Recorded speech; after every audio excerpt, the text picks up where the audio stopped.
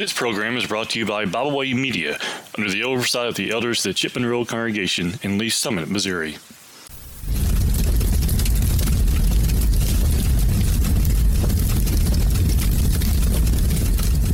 Thank you for joining me today for our devotional here at the Fireside.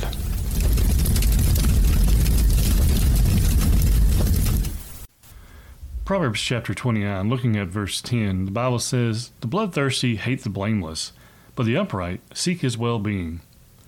You know, there are those today who are very hateful towards others. Maybe others have tried to help them in their spiritual walk, and their response has been anger. Maybe others have had their error pointing out to them, and their response is anger and vengeance and just malice. But you notice here in verse 10, he says the bloodthirsty. Now, this could be a reference literally to those who are trying to kill others.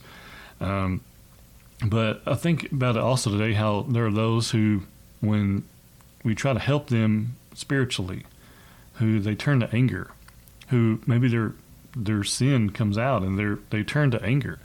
I mean, if we are in sin, if that is the case, for example, then we should be wise enough to say, you know what, if I'm in sin, I need to come out of it, because we want to miss hell, don't we? But there are those we find here in verse 10, he says, the bloodthirsty hate the blameless. Notice there, it doesn't say the perfect. It says the blameless, those who you can't hold anything against them, because if they sin, they'll repent of it.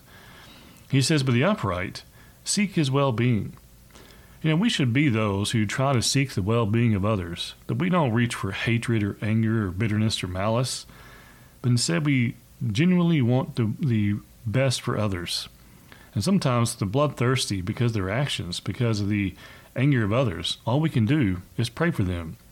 And friends, if that is the case, let us be the upright who will do just that. We thank you for joining us today. We hope you have enjoyed this program. You can find out more about Bible Way Media by visiting us at BibleWayMedia.org. You can find us on Facebook, Twitter, and Instagram.